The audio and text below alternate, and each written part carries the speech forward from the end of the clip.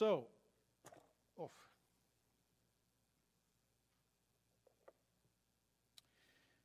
we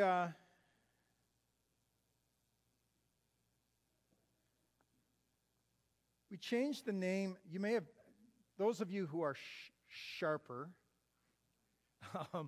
might have caught that we changed the name of today from Volunteer Appreciation in the EB Update to Worker Appreciation. I see Adrienne nodding her head. She caught it. And there's a reason for that. I'm really not a big fan of the term volunteer. Not a big fan of the term volunteer. I know we need to use it sometimes to clarify paid roles and unpaid roles and so on. But the word volunteer, to me, seems to suggest that we're doing a favor when we give our time. Right? That's kind of the idea. I'm doing you a favor. I'm doing Jesus. Sorry, folks.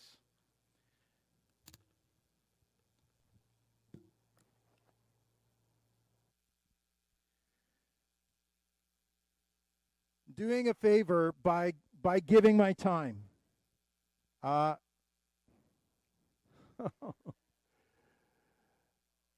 white mic, just unmute it. Check. White mic, unmute, please. Test. All right. Sorry, guys. All right. So volunteer seems to have, at least to me, and maybe I'm just the only one, but it seems to have this idea of I'm doing someone a favor by giving my time. Jesus is not, I don't believe he's looking for volunteers. I believe he's looking for called, anointed men, women, teens, and children to step up as workers in his mission to reach people with the hope of Jesus. Right? Jesus doesn't need anyone to do him a favor, but he is calling us to step out in his mission field and to live for him, to live on mission, to serve him with our lives. Right? And, he's looking for people who want to partner with him in the greatest and most important world-transforming movement in history, the Church of Jesus. He wants people who will give their lives for the sake of his kingdom. And so today, as the board and leadership team, we don't want to appreciate volunteers today. We want to appreciate workers. We value your time and what we do, we could not do without those of you who serve and give and work hard for the sake of the kingdom. And we want to say a big thank you today for being part of our team, for being part of the Evangel ministry team, right? If you serve in some ministry, you are really part of our staff team. Most of our staff team doesn't get paid. We pay a few people so that they can focus more time and energy on what they do to help the rest of us be energized and focused and organized and all of those things. But all of us get to be a part of the staff team of Evangel. And we're just so grateful for each one of you who give your time and your purpose, for the purpose of the kingdom. Want to read Matthew chapter 9, starting in verse 35, says this. Jesus went through, the title of our message today is, Why Do We Do What We Do? Why do we do what we do? Why do we give our time, our energy? Why do we invest financially in the work of what Jesus is doing? Why do we do what we do? Matthew 9:35. Jesus went through the towns and villages, teaching in their synagogues, proclaiming the good news of the kingdom, and healing every disease and sickness. When he saw the crowds, he had compassion on them because they were harassed and helpless like sheep without a shepherd. Then he said to his disciples, the harvest is plentiful, but the workers are few. Ask the Lord of the harvest, therefore, to send out workers in his harvest field. Okay, that's the last few verses of Matthew chapter 9. So as Jesus makes his way through the crowds, Matthew describes as Jesus makes his way through the crowds and through the towns, ministering to the need that he encounters around him, we catch Jesus in this snapshot at a vulnerable moment, an emotional moment. Jesus doesn't just see the need, but he sees the people and their condition. And it breaks his heart. Folks, there's a difference between seeing need and seeing people. We can see need all around us and yet remain untouched by it. Remain judgmental. Oh, they got themselves in that situation. See how they get themselves out of it. Right? Remain judgmental. Remain just indifferent. But when we see the person, we realize suddenly that this person is someone who's made in the image of God. There's someone God loves, and there's someone who needs someone to care about them and to touch their life with the hope of Christ. The passage says that when that he was grieved, he was upset, he had compassion when he saw that they were harassed and helpless like sheep without a shepherd. And this statement, this phrase, Matthew shows us how it motivates Jesus to prayer, it motivates him to action, it motivates him to engage his disciples in the process of noticing the people and doing something about it. The people Jesus noticed were harassed. Harassed by whom? Harassed by whom? Well, I think at least three things. By the circumstances of life. Life can really stink sometimes, can't it?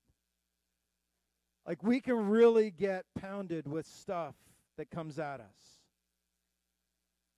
We can fall prey to stuff in this world that comes at us, whether it's physical, cancer, blindness, heart disease, dementia, arthritis, financial troubles, breakdown in marriage.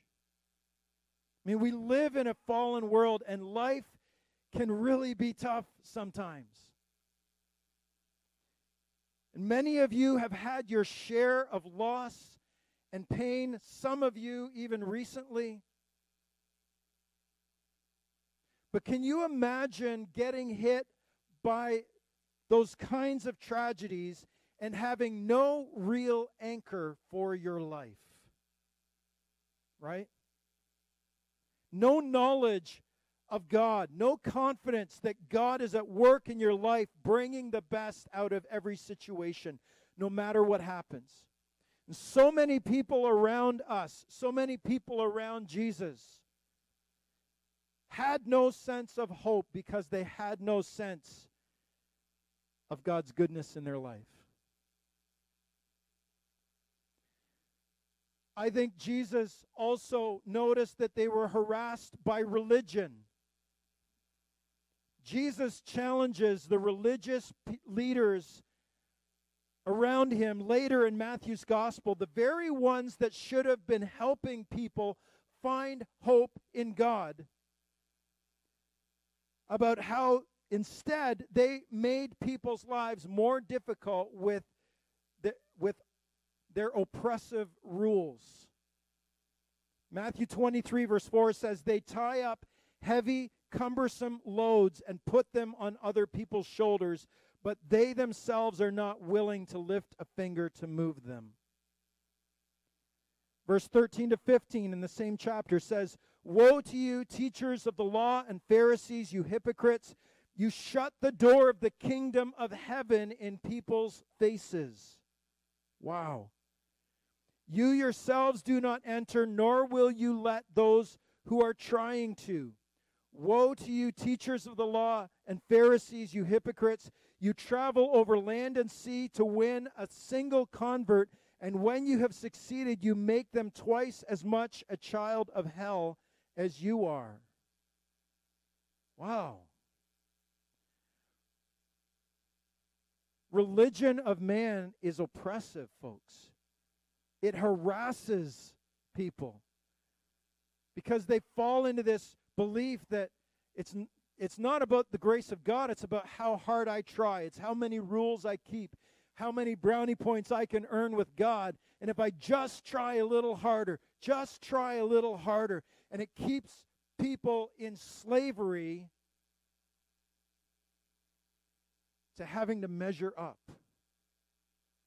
They were harassed by religion. And certainly, they were harassed by the enemy. This may have been the most prevalent problem that Jesus noticed. One that maybe we don't take seriously enough. But just like in Jesus' day, when he went around healing and delivering people from demons,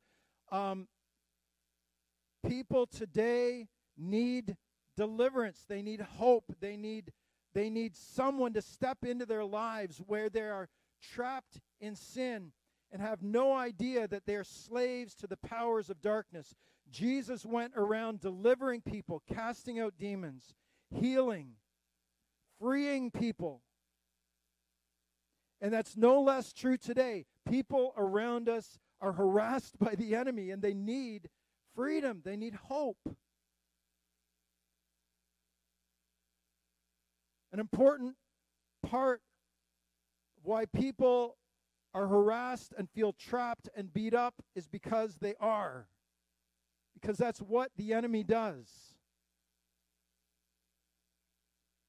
They're victims in an all-out war that is raging around them that they cannot see. People all around us, folks, are overtaken by demonic deception and lies, and they have no idea. The cultural confusion in our world right now is demonic. It is the harassing of the enemy. The fact that our children are being confused about whether I'm a boy or I'm a girl, it's demonic. And it's confusion that comes from the enemy. The anxiety and depression that has skyrocketed in our schools is demonic in origin. The enemy is out to destroy lives. He starts young and he fights hard. People are harassed and they are helpless because they don't know what's harassing them. Right? They can't. If the solution was just more information or more money, folks, we would have solved it by now. Right? Can we get more information out there? But the problem is spiritual. It's not informational. It's not financial. It is spiritual.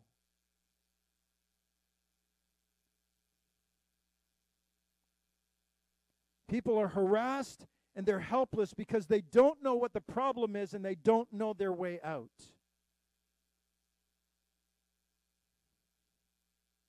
They need a Savior. Harassed and helpless like sheep without a shepherd. I think this comparison is really interesting. You know, when I read that again this week and spent some time with it, I thought, wouldn't sheep without a shepherd just kind of, I mean, there's wild sheep out there. Wouldn't they just, they'd do all right, wouldn't they? Wouldn't they just get along? You know, wouldn't they be fine? And then I did some research on domesticated sheep, right? And the reality is that humans have domesticated sheep for 7,000 years. And in that time, sheep farmers have bred out of domesticated sheep all of the characteristics that would make them candidates to survive in the wild. Because we've bred them for specific things, right? So wild sheep shed their fur. Their wool doesn't accumulate on wild sheep because they shed their fur. But domesticated sheep were bred for wool production. And it doesn't come off. And it just keeps growing. Imagine what that looks like, right? If nobody shears them. Nobody looks after them. It's literally life-threatening for a sheep to not be sheared and taken care of.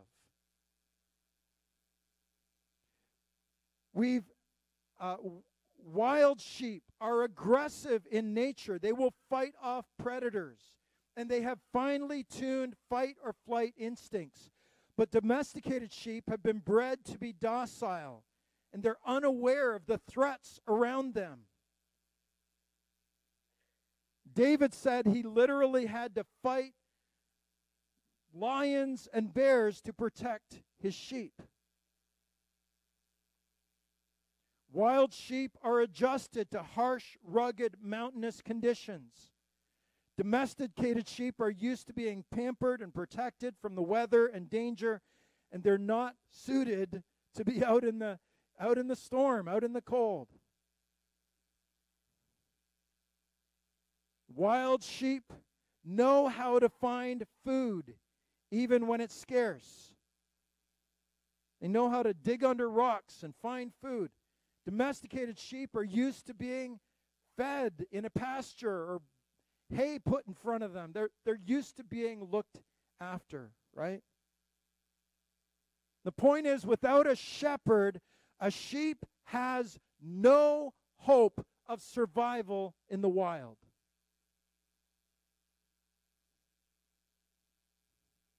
This was already the case in 700 BC when Isaiah wrote the words in Isaiah 53, "We all like sheep have gone astray, each to his own way."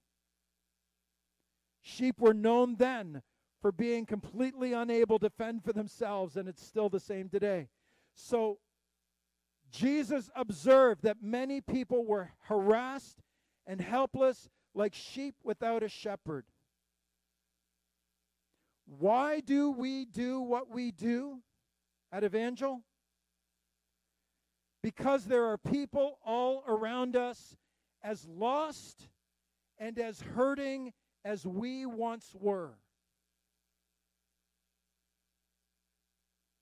They're harassed by life.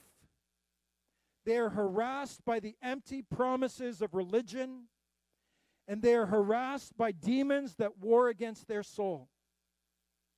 They are helpless to find hope without a Savior, and they desperately need the shepherd to pull them out and give them direction and purpose.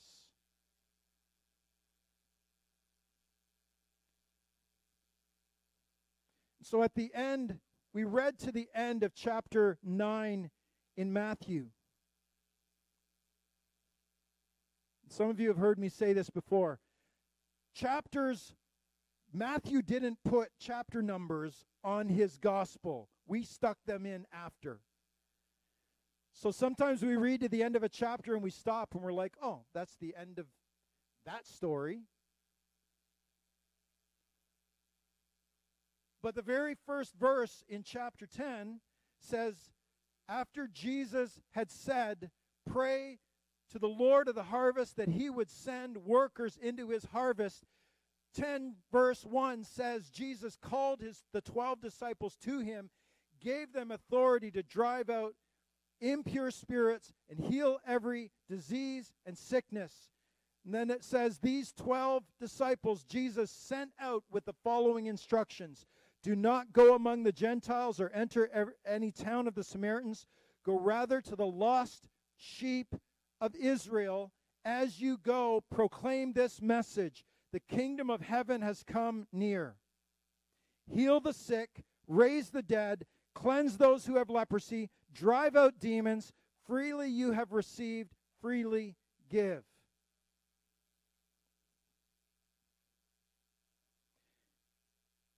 So Jesus, after telling his disciples, look at the people that are harassed and helpless like sheep without a shepherd.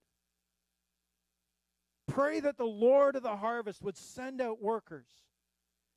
Now come here.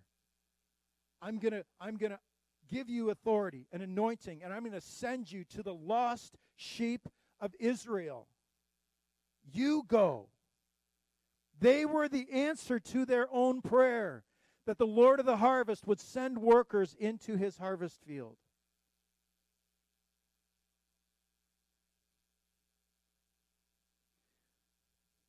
We are all workers in God's great harvest. We are all called to bring people in contact with the shepherd. It is he who can heal the sick, raise the dead, cleanse the lepers, and drive out demons. But he chooses to do this through people who love him and who love people.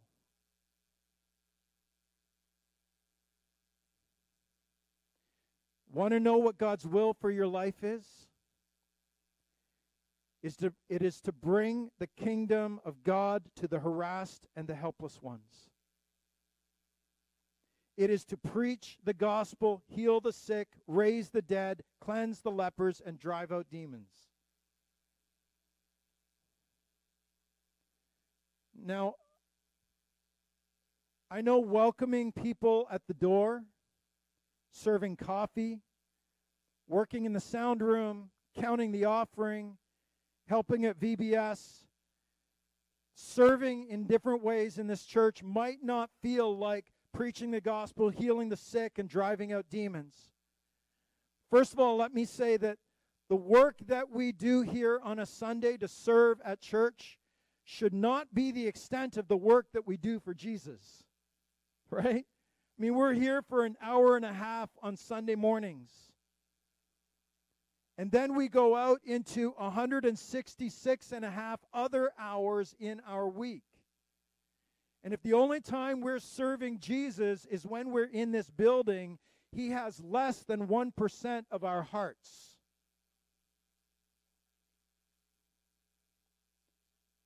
We are called to live on mission.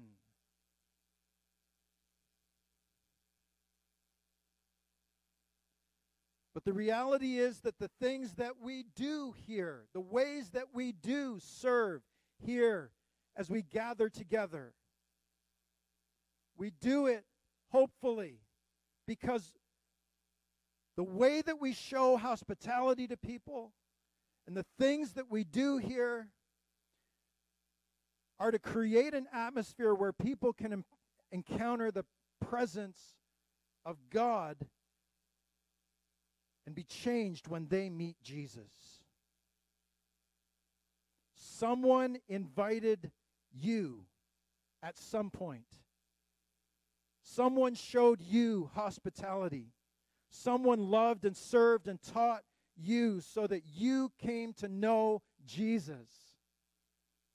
Let's be that someone for someone. Because, folks, there are people all around us in the Shaler region that are harassed and helpless like sheep without a shepherd. What are we going to do about it? We're going to go on mission. We're going to serve Jesus every opportunity he gives us. And if this group of people will do that, I guarantee you it will shake this city. Amen? Amen. Let's stand. It is lunchtime. And so we're going to pray.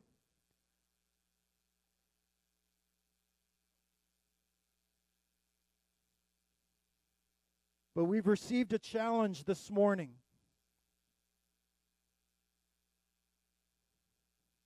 I know there are ways that the Lord is speaking to me about going to lost sheep differently. And I hope he's speaking to you this morning. I hope we can hear the heart of the shepherd that breaks for the harassed and helpless ones. So, Father, I thank you. Thank you for your amazing love, for the way that you are a God who is always on mission. You are at work in places we don't even know there are places. You are at work all around this region by your Holy Spirit. But you're calling us as men and women and young people of God to partner with you. That we would be an answer to our own prayer for our city. We would love and serve in the name of Jesus, and we would see, God, lives changed as we serve. God, I want to thank you this morning for every person who has served in some way in this church over the last year. God, I thank you for every hour that has been given. Every prayer that's been prayed. Every heart that is agonized over the lost and agonized over the immensity of the work to be done for the kingdom. That, God, we would be encouraged today. We would be challenged to rise up and be the people you've called us to be. A force to be reckoned with in this city for the sake of your kingdom. I pray your anointing and blessing upon each called worker, which is all of us. That, God, we would do what we do for your sake and in your authority. We pray it in Jesus' name. And Father, we just right now bless the food we're about to eat. Bless our time together. Bless our fellowship. Bless our conversation. That, God, we would be encouraging to one another. That we would strengthen one another as we visit. Just pray your blessing on our time in Jesus' name. Amen. Amen. God bless. Let's eat. Let them eat burgers.